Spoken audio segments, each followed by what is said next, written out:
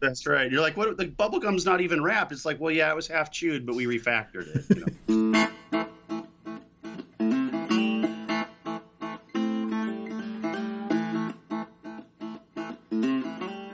Hey, this is Dave Pryor. Thanks for listening to Drunken PM Radio. You're probably checking this out on projectmanagement.com. I'd like to thank them, as always, for being a sponsor. And today, super psyched, Jim Benson's here. Jim, thank you for taking time out of your morning. It is good to be here. So it's morning for you, and it's afternoon for me because I'm in New York, and I'm totally psyched about that. We're going to talk about some of the new stuff that you've done. But before we get into that, I'm assuming everybody who's listening is familiar with Jim, known primarily for personal Kanban, Lean Coffee, but there's a lot of other stuff that you do, right? Yep. For example, I've been on this podcast like 11,000 times. so I should hope your listeners would at least know me from like, oh, it's him again. Yeah. But yeah, so we work inside and outside of tech, doing organizational design, lean thinking, and trying to make the world a better place. Okay. And you've got a brand new project that you've been working on called The Agile Heretic, which has been it's on YouTube, it's on Medium, everywhere your finer Agile videos and publications are found. Rants, yes. Yes. So can you explain how the person that everybody thinks of as the personal Kanban guy is now the heretic guy? Well, so in the late 90s, my business partner and I, who at that point we were both transportation engineers, we got an early copy of XP Explained. And while we were still transportation engineers, we wrote a piece of software called TreePro so that managed urban forests for some of our clients. And it's a long story. But what happened was we went from having a window of seeing our finished product of anywhere from like 8 months to 20 years to actually being 2 weeks. And that was enlivening. And so it was so enlivening that we actually quit being transportation engineers and we started a software company. And in our software company, we built software for hire. So we had to have very quick turnaround times, and we were very happy operating in this new field called Agile. And over the years, what's happened is I've watched Agile kind of calcify and solidify because of commercialization. Okay. And that's kind of where the Agile Heretic has come from. It is the old guard Agile person who's been there since the very beginning, who is unhappy about the direction that's going in. Okay, so you're climbing up on your porch, getting your Gran Torino on, and waving your cane at all the youngsters in the street. That's exactly it. Yes. Okay. So when you're talking about the way that it's calcified, is that like when I go through this stuff, it seems like there were ideas that were originally there and they sort of normalized and become kind of washed out the same way that in music, like an innovative piece of music becomes so standardized, everybody's like, whatever. And it's like elevator music now.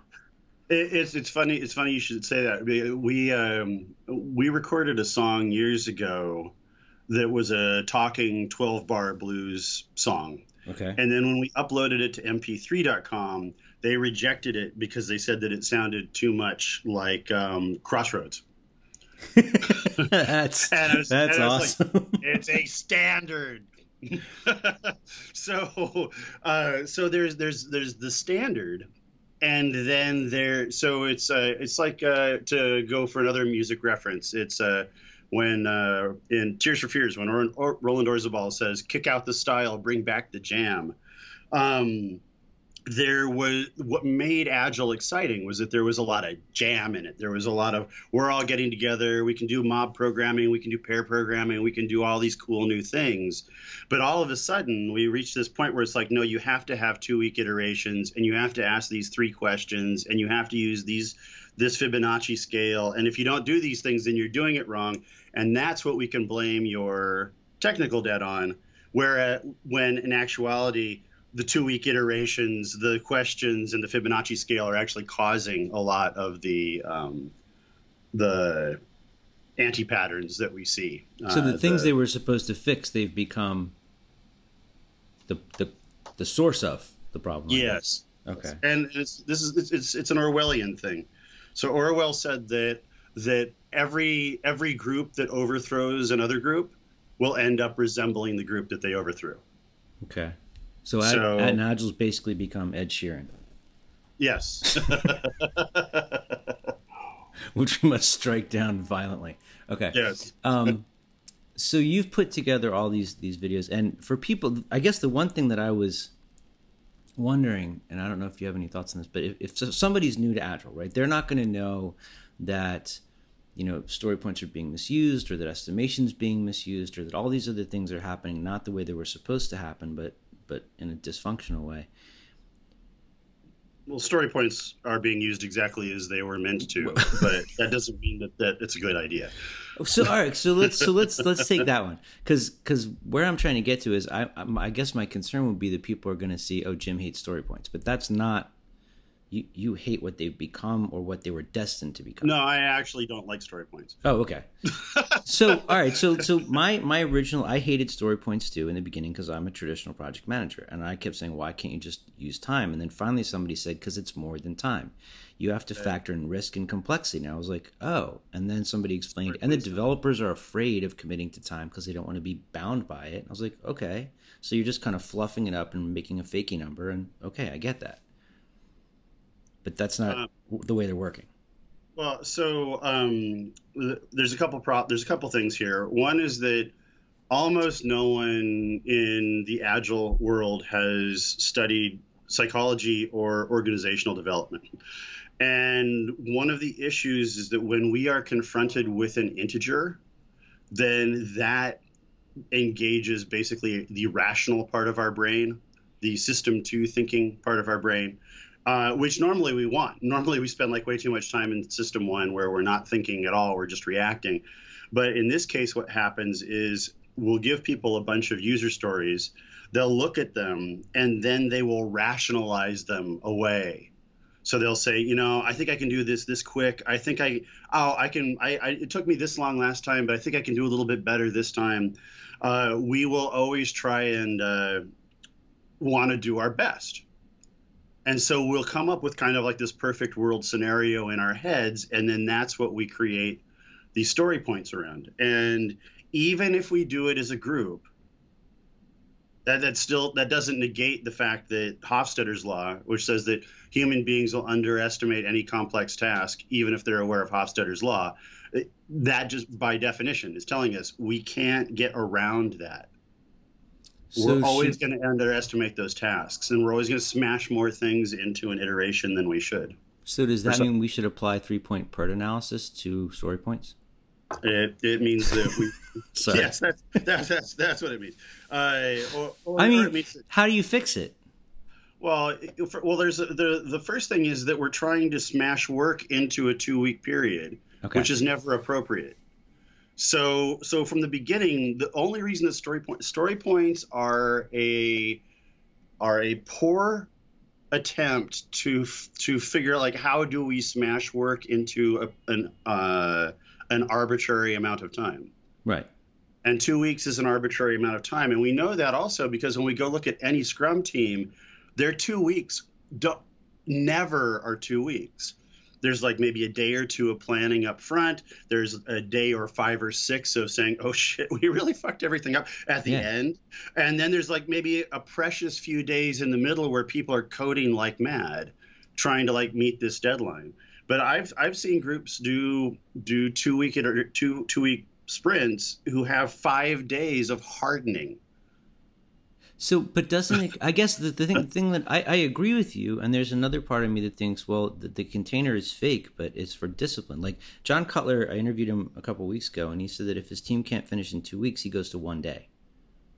Well, that's fine. But first of all, what does finish mean? Second of all, do any of these teams who are locked in this rigid 2 week death sprint world, do any of them refactor? Well, see, and this is where I would say I would hope that finish means shippable, and I would hope that refactoring is something that they account for when they're planning their work. But that's that. I would love it if that was the case. Okay, good. But so yes, in that, in a world where we choose not to understand what our capacity is, and in a world where we want to, so the benefits that we got initially out of the 2-week iterations was that we spoke more with our clients. Yeah. What we found was that 2 weeks is awesome for software developers because they want to build some sort of thing with a rule set in it that says we will talk this often. But you and I travel a lot for work. Yeah. So we talk to our families at different rates than other people. And there's no like one set of amount of time that you need to talk to the other people in your family. Right. So I've had clients where I need to talk to them every day. I've had clients that I don't need to talk to them, who would be happier if I didn't talk to them at all, who I have to like draw out.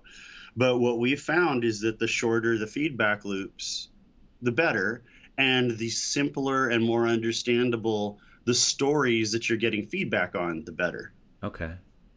What I find happens in the 2-week sprints is that people say, how much work can we stick into these 2-week sprints? So the work is incoherent. The smashing of the work into the 2-week sprints is hopeful. And there's no measurement at the end to say, was that actually a good experience? Yeah. Except maybe 2-3 months down the line when you bring in consultants to do a retrospective. Okay. So the travel thing's been stuck in my head since you mentioned that, because that is a great I mean, I always believe I'm going to be able to do more than I can do in terms of work when I'm gone. Mm-hmm. I underestimate how tired I'm going to be at the end of the day teaching. But the other thing, and I want to see if I'm out on an island by myself or not with this one, but when I leave to go away, like I have my life and then I leave. And when I leave, everything stops. Except for the rest of the world doesn't stop. It just stops for me. And when I get back, I'm like, what the hell happened? You guys have like moved on to another chapter and we were back there. That's right. By the clock on your ship, you're an hour older. Right. But for the developers who commit to work and then get yanked into one thing or another or don't understand what they're actually capable of, it's the same kind of thing. They don't have the time they thought they would have. Yeah. Well, and the other thing is that so what happens is the iterative model, the current Scrum model, the sprint model, is a productivity model. It is not an effectiveness model, and it is not a quality model. Okay. And so it's like, how much stuff can we smash into this 2-week iteration? And we know, because we've all been there, that once you make that the container, then other people are like, well, what can we get you to shove into that container? So then they game the system because it's the natural thing to do. Yeah, well, and because that's the only rule that the system has given them. Okay. The system hasn't given them rules for like, this is how we select work to go into that container. Once work gets into that container, this is the narrative behind that work. So we'll have like, let's say we're building LinkedIn. Yeah. And we have this really massive container. Now, all of a sudden, every 2 weeks, we're doing a couple of bugs. We're doing a couple of new features. We're doing maybe one piece of refactoring if we're lucky. But we're doing a bunch of stuff. And then that stuff is released, and then we expect people to do UAT on it. And so it literally is like walking into a restaurant, them setting down some like beef jerky and an egg and some bubble gum and a glass of beer and say, can you taste this and make sure that these are okay? That's a really good example. Okay. And then all you're saying is, where's my dessert? Yeah. Well, or all you're saying is this is the crappiest meal I've ever seen. And they're like, oh, no, no, no, no, no, no. These are all components of the whole When meal. it's in your stomach, it'll be really good. That's right. You're like, what? The bubble gum's not even wrapped. It's like, well, yeah, it was half chewed, but we refactored it. So it was a bug. So It originally made her swell up really big. You had to roll her away. do you think that, I mean, this is kind of leading me down a path, and you're not the only person right now that's kind of finding Scrum to be not the greatest thing in the world. I think I might have been the first, but now I'm certainly not the only. People have jumped onto your bandwagon. Yes. New religion. Well, that's the thing. So, is it that the religion that we found? I mean, and we've talked before about how you said that in one interview that if Kanban was really did what it was supposed to do, it would eventually negate itself because it would become unnecessary and you'd have a different problem set to fix. Mm-hmm. Do you think that the Agile that came around, like when the first edition of XP Explained came out, when that stuff started, we're still using that stuff to try to solve current problems. Do you think that we need new stuff? Well, so what I think is that, and I think we talked about this before, but years ago in Belgium, and like one of the very first Kanban, lean Kanban conferences that we had, I gave a talk that said Scrum sucks, Kanban will suck too, and it's your fault. It's all about the positivity. That's right. That's right. If there's one thing I'm good at, it's huggy and feel good. But the thing was, this isn't a bad thing. This is the nature of ideas. So my favorite Abraham Maslow quote was, Dr. Maslow, you have changed the way that people think about psychology. Do you think in 100 years people will still be referencing your work? And his response was, I certainly hope not. So I am excited to see what would replace Kanban as a tool to visualize your work and help you limit your work in progress. I'm totally anxious to see that, and what I would hope is that the people who created Scrum would be like, oh wow, well we could improve this. And now that we're learning that people don't work really well with deadlines, they don't work really well with constant stress, they don't work very well with repetition, that maybe something that creates constant deadlines that are stressful and repetitive, maybe that's not the basis for a system. But the other thing is that there's nothing in any of Agile that says, have you taken a look at how you actually build your software? Okay. We never talk about that. So we don't say, how do you make sure that you build quality and upfront? But that comes under software craftsmanship. I mean, people do talk about that, right? They talk about that. It's like software craftsmanship, which says, why don't you go be a craftsman, moron? But what it doesn't say is, have you actually written down the steps that you currently take to create the software? Okay. And so even when we had Grayhill in the late 90s and early 2000s, we always had our teams basically do what has become known as mob programming. Okay. And we did that because we always wanted to make sure that the testing sensibilities were built in at the beginning of the thing. So like our coders were like, we don't want to do TDD. We're better than that. Everything we write is perfect. Oh, you found a bug? That's your fault, stupid tester. Right. But when we brought everybody together, we found that they did a couple of amazing things. One is they wrote a lot less code. Okay. Two, there was zero spaghetti because it was caught in real time. It does all the things that we always talk about. But we don't. That's not part of a normal Scrum class, right? And that's the important thing. That's pair programming for me was like, pair programming and TDD for me were like mind-blowing, life-changing moments. And those are the things that we undervalue. We let people like Josh Karyevsky take care of those for us. But what about, there's all these people that are still finding their way. Like the people that I get in I just finished a CSPO class yesterday. Nobody in the room knew what TDD was. And none of them knew what mobbing was. None of them knew what pairing was. So there's still these oceans of people that are standing in line, kind of finding their way out of the cave, Mhm. that we have to slowly introduce. I mean, my experience when the first edition of XP Explained came out, I was laughing my entire way through that book. I thought it was a book of excuses for developers not to commit to anything. Like that's how I interpreted it. I'm like, oh, this is how they get out of it. I love it.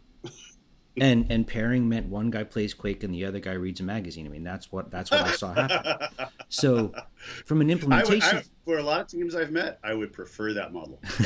but there's people that are still. I mean, if we kind of rush them into the advanced, do you consider it an advanced path? What you're describing, like that level of mindfulness with your work?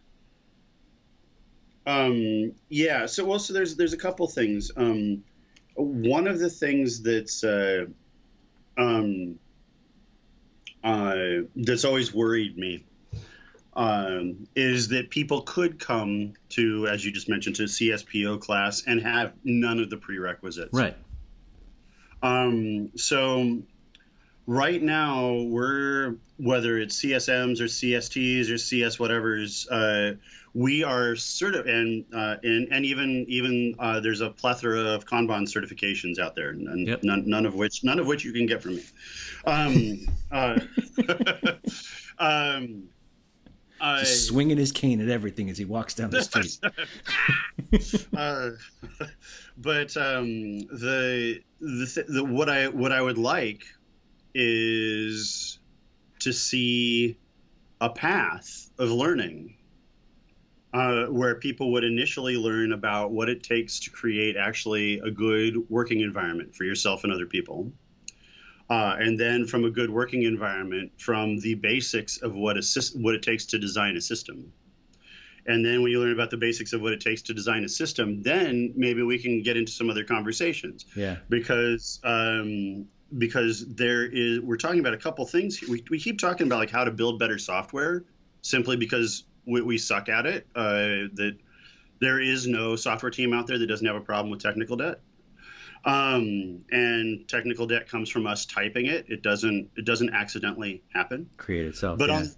on the other side, we also don't have any classes for software people about how do you talk to everyone else on Earth.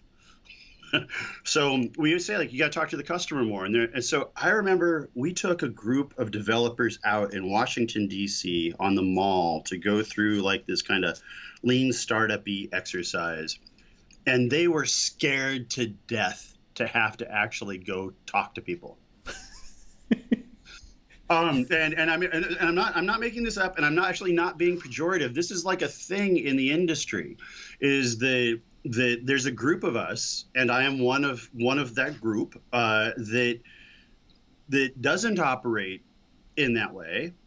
And so when we tell other people do this stuff, we tend to tell them like it's easy. Yeah, because it's exactly. easy for us. But just a really quick story, I guess. I'm gonna try to see how quickly I can make this. There is a nameless foundation named after an ex-head of Microsoft nearby, and we did a class with a bunch of their what do you call it? Their database administrators. And these guys were like literally in the basement of like this beautiful brand new building that was like known for being super light and airy. They were in like the only not light and airy part of the building.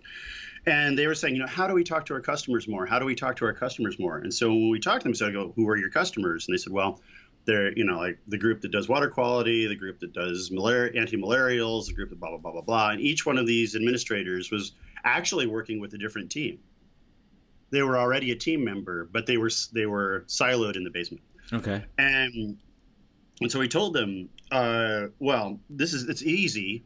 Does your building have elevators? And they said, yes. It's like, I want you to hit the up button on the elevator and then go up to their huddle and actually stand in their huddle and listen to what's going on. And they're like, but they're talking about like how to provide water and stuff. I won't have anything to do with that. I was like, your database is the thing that powers their ability to do that. And But Go ahead. they couldn't make that distinction because they were just focused on the health and well-being of the database. Right. But the moment that we actually got them to go stand with the other people in a huddle or stand-up meeting, they heard what the team needed, and then they're like, "Oh, wow, I could actually write a query to help with that, or I could reconfigure this schema to help with that, or I could do blah blah blah blah blah. Yeah. You gather this other data, I could blah blah blah blah blah." All of a sudden, those people became members of the Gates Foundation. But before, they were just database developers. And that's what we do all the time. And that's what, in my mind, that's what the product owner does and the Scrum Master does. They make that wall, and then the rest of the team can't talk to the customer. Aren't they supposed to remove the wall, though? That's the whole point of it. Not according to the Agile Alliance website. Okay. The Agile Alliance website says that the Scrum Master is a protector. See, okay. When I teach this stuff, I teach them that you protect them from like an executive reading a magazine on an airplane who has an idea and wants to do special project time. Okay. But so you want to get them as close to the customer as you can, get them, create as much connection between the customer and the developers as you can. Like that's the PO's job, is to create that empathy there. Mm-hmm. So and that's the way that we operated.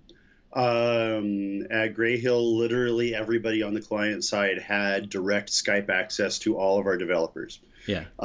And we found that it was never abused, ever, not a single time. Now, the VP scare or the internal extra workload scare,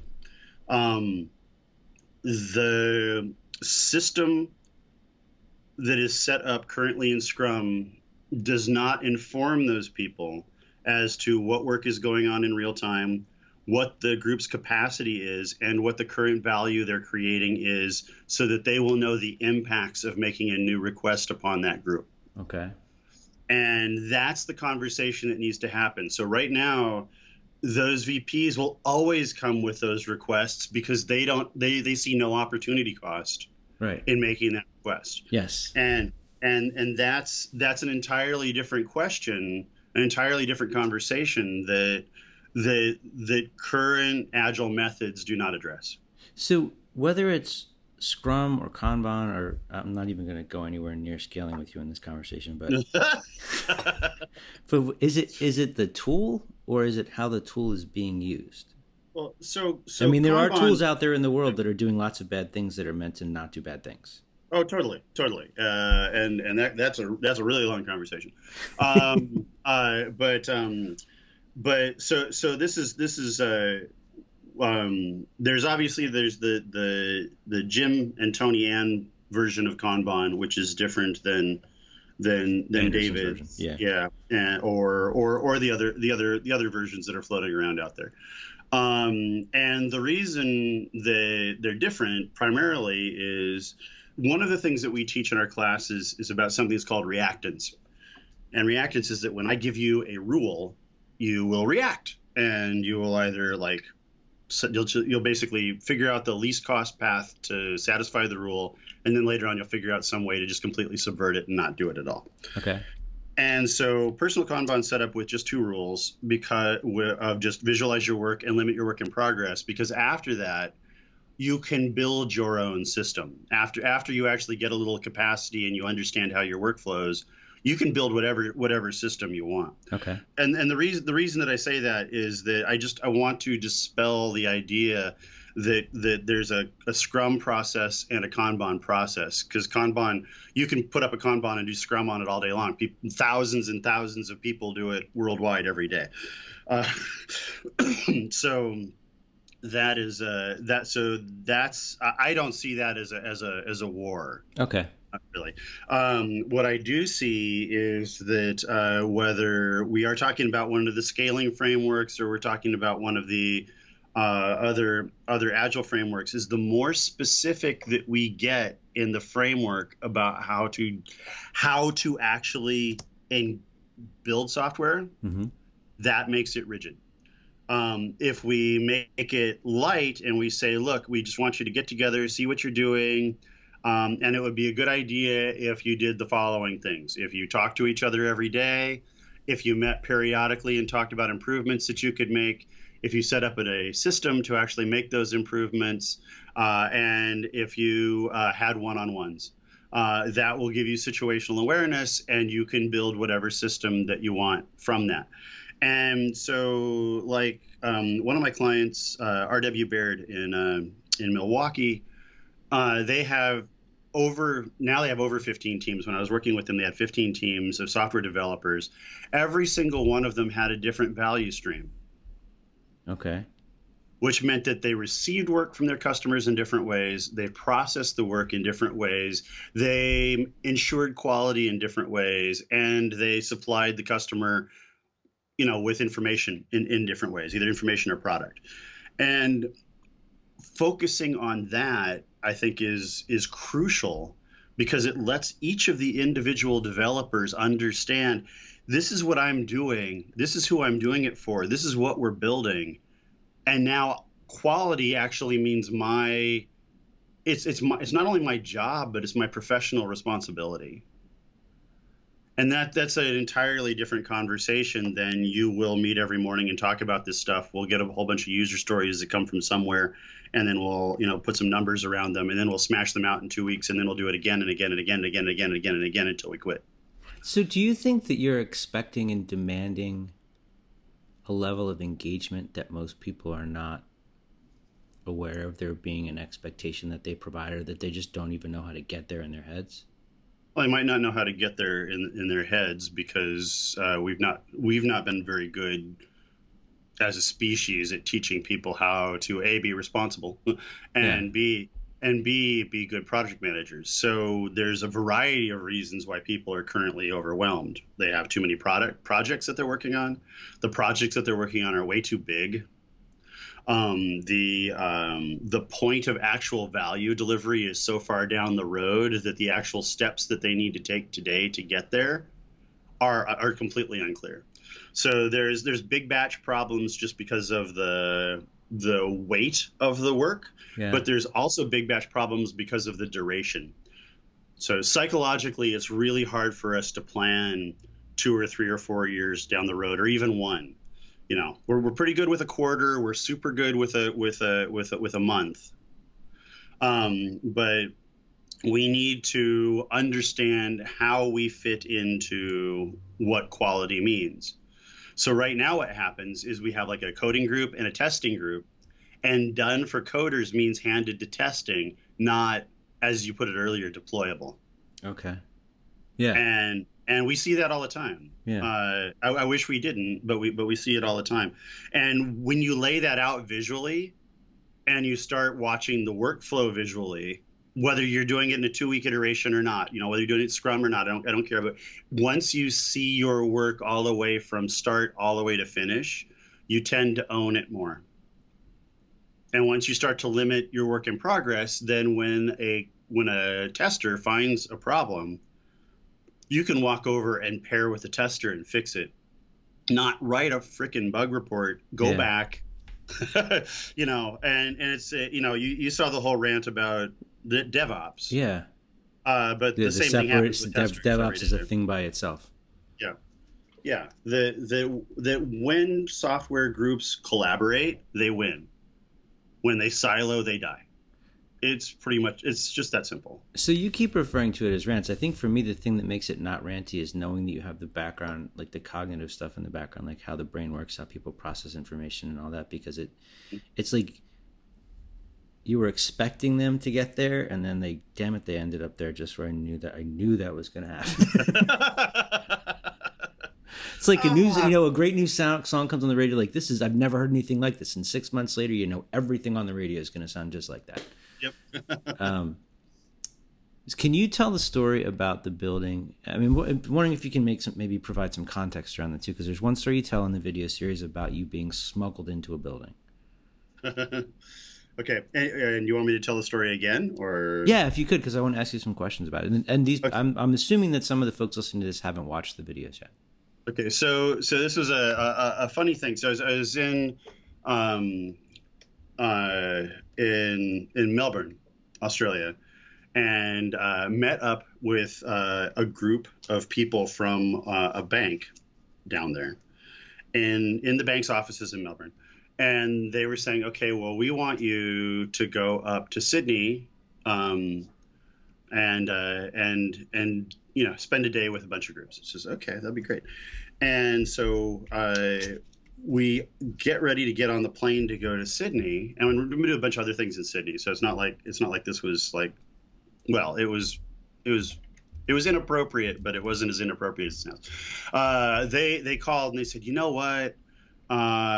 Your ideas are just too radical, and so we don't want you to come talk to us. So it's like, wow. It's like, I've arrived. People hate me. Yay. I am that dangerous. I am the Aleister Crowley of software development. So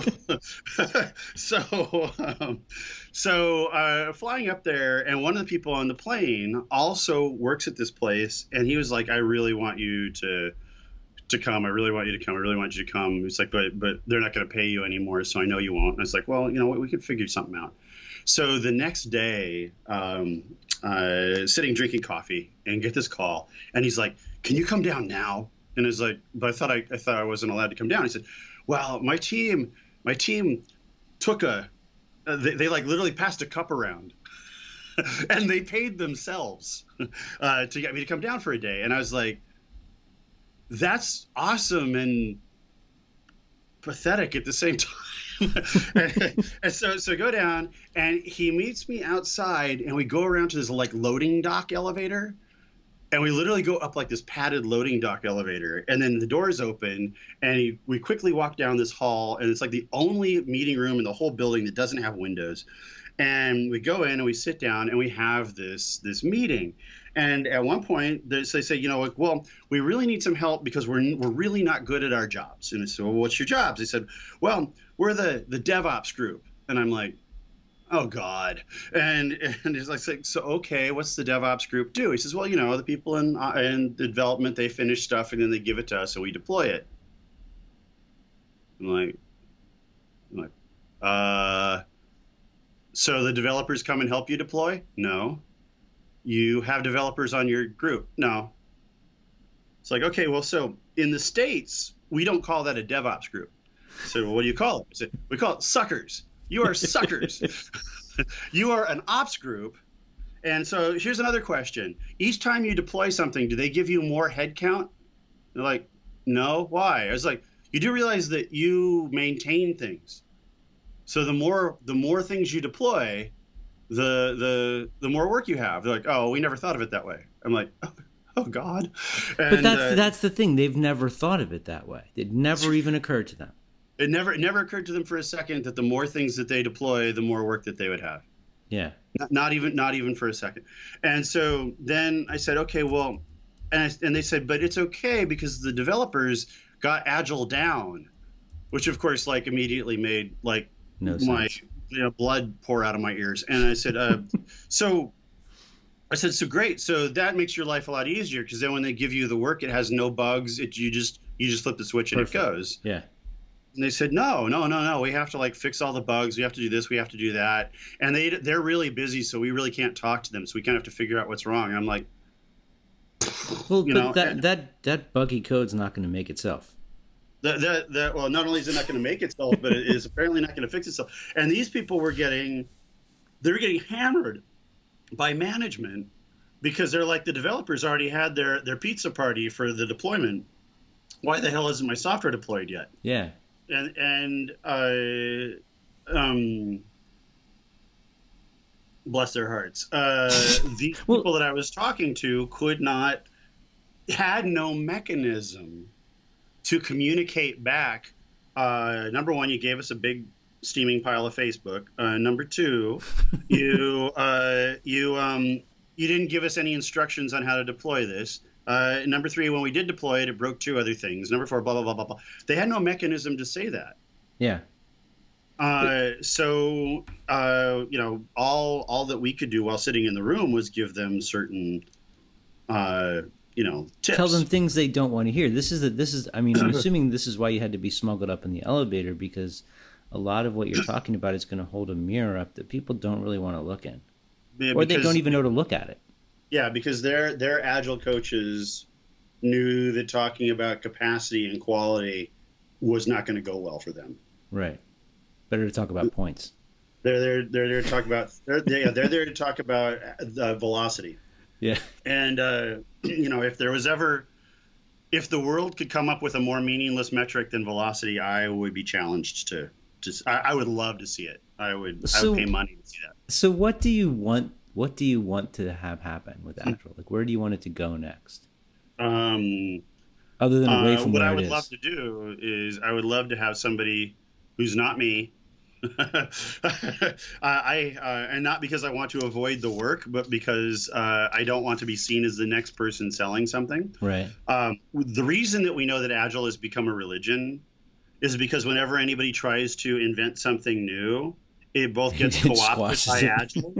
Well, no, Agile, it gets co-opted into Agile. So Agile initially went, we hate Kanban.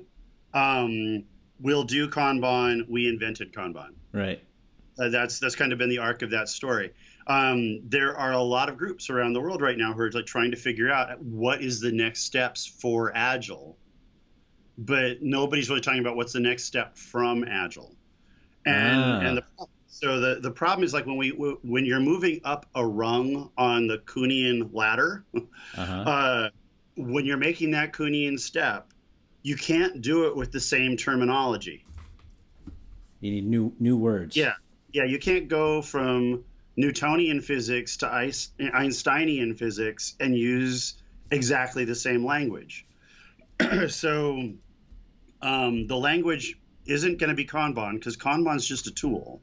Okay. Kanban's the hammer that you used to build the Sistine Chapel, or that you used to build, the Freedom Tower. Okay. Same hammer. Kanban isn't a thing. Kanban's just. Well, couldn't it be the thing that you used to figure out why it's taking you so long to build the Sistine Chapel? Well, yes. I mean, that's just it. I mean, the tool can still be used. Okay. But I don't see Kanban as the thing by Kuhnian itself. Step. Okay. No, it's not the Kuhnian step. What is the Kuhnian step, or what I believe is the Kuhnian step, is the realization by the software community that we, as software developers, have a responsibility to build good software. Okay. Not to flip a company, not to get funded, not to go IPO. Those aren't our goals. Our goals are actually to build good, tight software. There's no spaghetti. There's no bugs. There's an understandable product at the end that anyone in the world could maintain. Yeah.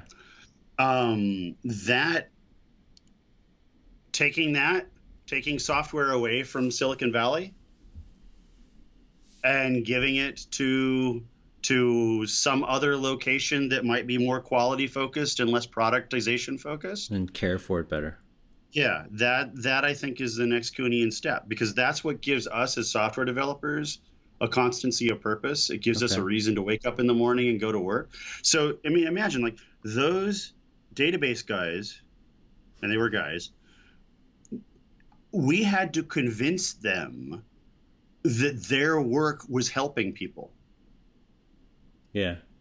They had no connection between their database and what was happening on the upper floors, but they were providing clean drinking water. They were radically reducing the amount of malaria in the world. They were providing vaccines. They were providing logistics. They were doing all these amazing things, and they thought that they were just updating SQL Server. Because nobody had explained the difference to them. Yeah. Right. And so right now, our biggest project that we're working on is with Turner Construction. We, as of today, have talked to 0 people in IT at Turner. We're actually building the buildings, which goes all the way from sales all the way to occupancy. So from so you're doing the whole system there. The whole system. Okay. And the interesting thing, the reason that I've personally stayed there longer than with any other client since we started Modus Cooperandi now. So I've been there, now it'll be 2 years in a little bit. Wow. So I guess that's not the longest, but it's definitely been the most intense because we've been there like 2 weeks a month for the. But the reason that we've stuck that out is because they really understand what they do for a living. Okay. And the management and everyone in the company really cares about each other. Because unlike software, they can die when they go to work. And people do from time to time, for much more often than they do in software, actually get killed at work. Yeah. Then they do amazing things to keep everybody safe, but it's hard work, and it's very deadline driven, and it's very high stakes. So, one of the buildings we're working on is $1.6 billion, just like one building. Right. And we're working on, about a dozen buildings at the moment. But they have amazing constancy of purpose. They really know why they're there. So that's the mindfulness is the thing that, I don't want to use that word, but I don't know a better word. I do. Okay. What is it? Use it. Mindfulness. No, I'll use the word mindfulness. Okay. I feel like it's like pivot. People use it too much, but a level of engagement. They're engaged with their work and their professional lives at a level that many people aren't. Many people are asleep at the switch because they've been told to be that way and they've been allowed to be that way. And that's and for me, that's like my takeaway from all your videos is wake the hell up. Yeah. Well, and we get stuck in a situation. So a lot of the people listening to this podcast are probably working on 5 or 6 projects at once. Yeah. And filling out Gantt charts too. Yeah, and that's why we're all unhealthy.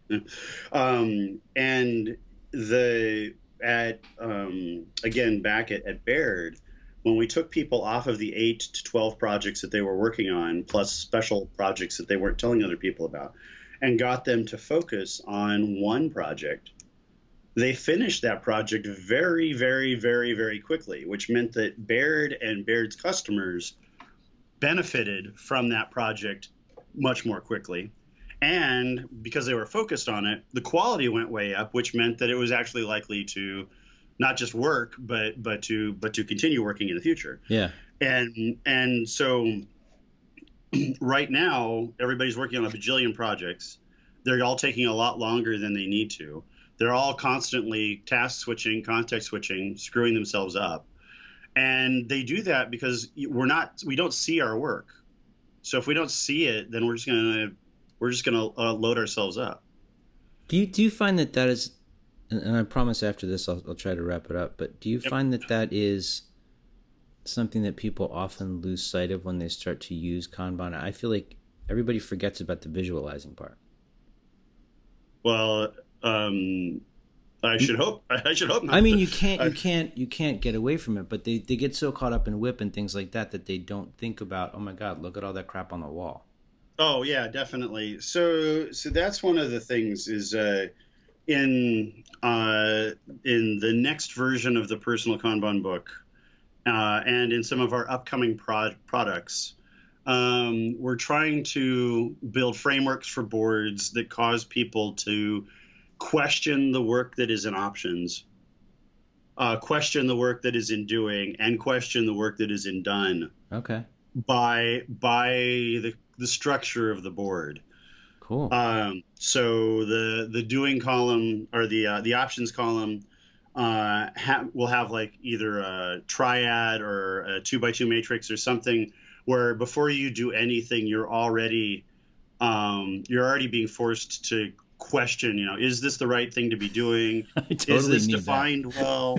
Is this, et cetera. And then when it's done, so like one of the things that I may have mentioned in one of the Heretic videos, but it's also coming up in the learning organization online class that we're making, is that the notion of having a retrospective is extremely important. Yeah. Waiting 2 months for it unsound is literally like waiting 12 months to have your baby. Yeah. It's way too long. So we need faster feedback. So what we counsel people to do is, when we're in our classes, is when you get to the end of the week, take 15 minutes and just look at what's in the done column, and sort it into 3 areas. Like, did I enjoy this? Did I not enjoy this? Et cetera. Okay. And but give yourself that retrospective once a week. There's a a lot more touch that we need, and the reason that we get stuck in that product, in that, because I do it too. So you like me, I'll travel for 3 weeks, then I'll get home and I'll have like one precious week to get tons and tons of stuff done. You've totally overpacked with too much. Yes. And so what happens then is that my home time becomes completely zero relaxation, because I'm in productivity mode. And so what that's led me to do, actually Tony and me to do, is to choose less projects. Okay. So Modus willingly and knowingly is producing less things than we're physically capable of doing, because we would like to live to be 95 and not 75. Yeah. And so what we found then is that, just like any other whip limiting exercise, now we ask a lot more questions, like, do we want to do this small project, or do we not want to do this small project, because we know we only get 2 of them. Okay. Whereas before, we pick 5 or 6, and then you could get 2 really valuable ones, and then 4 that just seemed like really cool. So I find that I will pick all the stuff because it seems really cool, and then I get so burned out, I'm like, screw it, I'm just going to sit here and play my guitar all night long and not do any work, and then I'm even more stressed the next day. There's the problem with being both creative and intelligent is that there's an infinite number of things to do in this world. and as Alistair said on a podcast one time, an infinite number of things you won't be able to finish. Yes. Doesn't matter how much you do. There's always that much more you didn't do. And that's what at the beginning of the Personal Kanban book, one of the first things we say is, just know you can't finish everything. Yeah.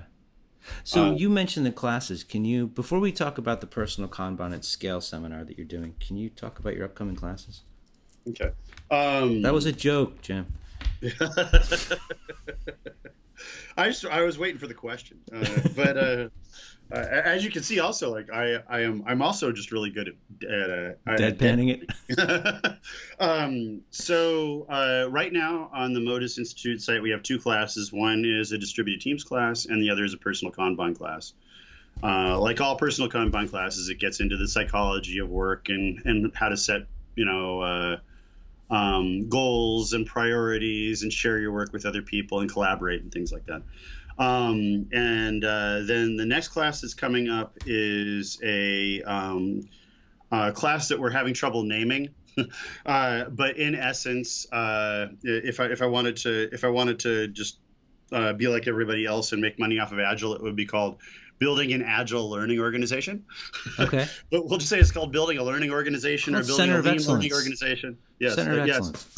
The Center of Excellence. Yes, that's right. Building a TQM Center of Excellence at scale. Exactly. Technology agnostic. Yes. Yeah, get that in there too. But basically what that does is it sets up. We're really good at doing stand-up meetings. Uh-huh. And we're pretty good at scheduling retrospectives, but not really good at doing them. And some people do some lean coffees, but the overall learning arc of an organization is that you understand what you need to do, you do that stuff, you monitor that stuff to see what improvement opportunities there are, both in making good things better and fixing things that aren't going as well. You have open discussions to make sure that you're harvesting ideas from people in a relaxed environment. Okay. Well, one of the worst things in the world is every 2 months to get people together and put up a plus delta. Yeah. And say what went right and what went wrong. And people are like, oh, shit, I better come up with things that went wrong. Well, what went wrong is Dave Pryor is an idiot. That's what went wrong. We all knew that to begin with. And then there needs to be a mechanism to not just learn in the team, Agile's really good at protecting the team, but not very good at talking about the org. But getting that information out of the team and to the other teams. Yeah. So to actually create an ecosystem where information goes around, and so we've oh my God, we've been blessed with being so many places and seeing so many things. So I complain a lot, I know, but I've seen so many wonderful things. I've seen like Commonwealth Bank of Australia. They did some amazing things that just thrilled me. Wow. Riot Games was just a joy to work with. Spotify and Library Corporation, we invented some cool new things. Don't think I'm all cranky all the time. Well, so that's the thing. The thing I find with people, and I've had the same kind of things with Ron Jeffries, or people who seem kind of irritated by the current state of things. There's these moments where there's just nothing but just admiration and love that come out of them. I'm always like, what the hell just happened here? And to be perfectly honest, I mean, everyone has seen that from time to time. Ron and I will get each other's dander up, like on Twitter or something. I love Ron. I love Ron Jeffries to death. And the first time Agile number asked me to be on the Stalwart stage, my demand was that I did it with Ron. Oh wow! With Ron and Chet. So Ron and Chet and I sat up there, and that's awesome. It was a riot. I loved it, and there's a lot of charlatans in the industry that just want to make money off of Scrum. Yeah. And I do not count Ron Jeffries as one of them. I think that Ron Jeffries is the ultimate Scrum butt. I think that any Ron Jeffries team you go look at, it's not going to look like Scrum. Yeah, but it's going to work. It might work though. But it's going to work. But it's going to work. I have total faith in Ron. He's awesome. Cool. All right. So you mentioned the Stalwart. So first of all, the class that you were just talking about, when is that going to be ready? The unnamed class. That was the reverse segue there. That was the reverse segue and the ultimate embarrassing moment. Okay, so I will go out on a limb and I will promise that will be ready in August. Okay, and whenever it's named, we will put the link into the show notes. I just want to mention this. You used the word Cooney like 75 times. I'm going to put a link in there for everybody who doesn't know about the Coon cycle, so people can go and look at that. I geek out from time to time. I had to look it up, so I'm like, if I don't know what it is, I'm sure they don't either. You're going to be a Stalwart again this year, right? Yes, I am. Okay. Yeah, and it was funny because Tony Ann was like, after that series, they're going to totally uninvite you, and obviously they didn't. I would think those people would be jumping on that right there with you. Yeah, people that run the conference. Well, I'm hoping so. And that's the thing. It's one of the things is that I tend to go to Agile every other year. I took a break for a while because I couldn't take any more Gaylords. Uh huh. There was an excessive amount of Gaylords there. There was excessive amount of Gaylords. So at one point I was like, no. The moment you cannot go to a Gaylord, call me on the phone. Yeah. But what I've always appreciated about going to Agile is that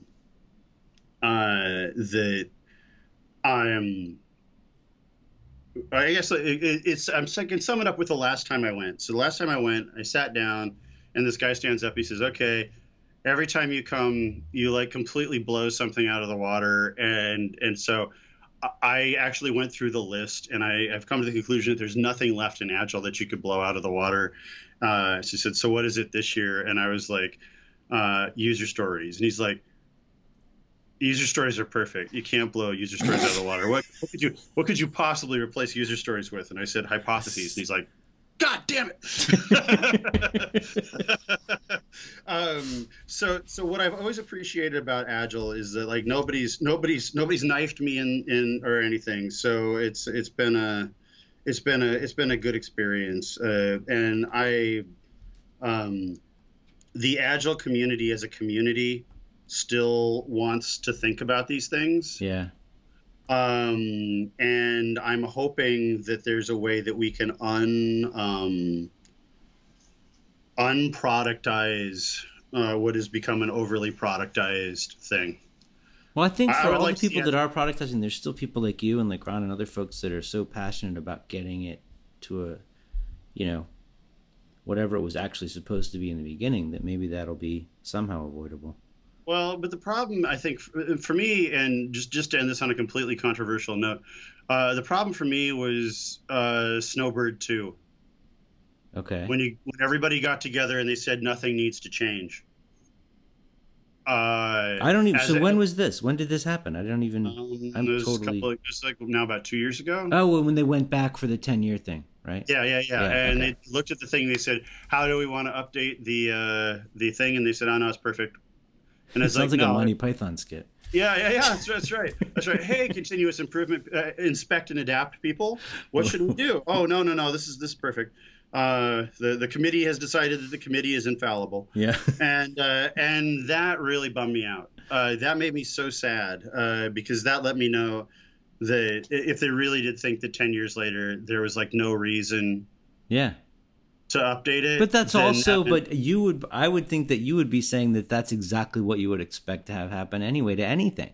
Well, there's a difference between curmudgeonliness and hopefulness. Yeah. Okay. All right. That's fair. So sure, I could sit there and go, oh man, I knew that was going to happen. Yeah. But the fact is that you didn't want it to happen. There's a lot of the people in that room that I love. Yeah. That are friends, and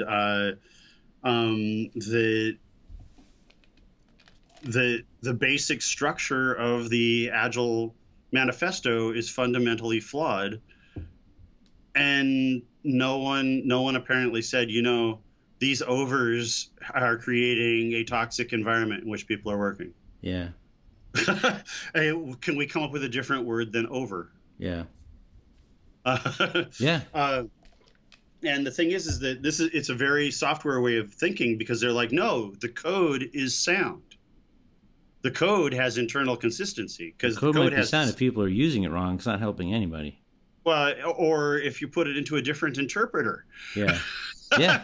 So they wrote really awesome C code and put it into, a Java, Yeah. and it's like, what? So even at the bottom, it says we value the things on the right, or the left over the things in the right, but the things on the right still have value. That fine print doesn't work for the brain. Yeah. And those people in that room were smart enough to come up with something better. And a lot of people have said, why don't you rewrite it? And I've gotten very close to doing that several times, but I kind of feel that that's dicky. Maybe you should go just hammer the indulgences into the door. That's right. That's just it. Yes, it's blood splattering time. Yeah. So we'll wrap it up. So you're going to be at the Agile conference, right? For that too. Yeah. So you're going to be at the Agile conference this summer. Are there any other speaking events or anything like that you have coming up in the next couple months? Nope. Okay. No, I have taken last year I took this is at the end of an 18-month break from software conferences. So, okay. And yeah, they can go to Modus Cooperandi to find out about the online classes or any other stuff you're doing. I'll make sure to include a link to Medium and to the videos as well. And they can find you on Twitter, which I'll have a link to that also. Perfect. Is that all of it? Did I get it all? Yeah. Well, no. Trust me, you don't want your Pinterest page. My Pinterest page. my digital footprint is as big as my carbon footprint. So cool. All right, well, Jim, thank you. This was really great. It was great catching up, and I really always appreciate you taking the time to talk to you. And I'm hoping that when you're at the conference this summer, maybe we can do a video podcast while you're there. And I'll try to dress like Ed Grimley and hang instead of Pat Sajak, I'll just put a picture of you on the wall behind me. That would super be awesome. Weird. Cool. All right, thank you. You bet.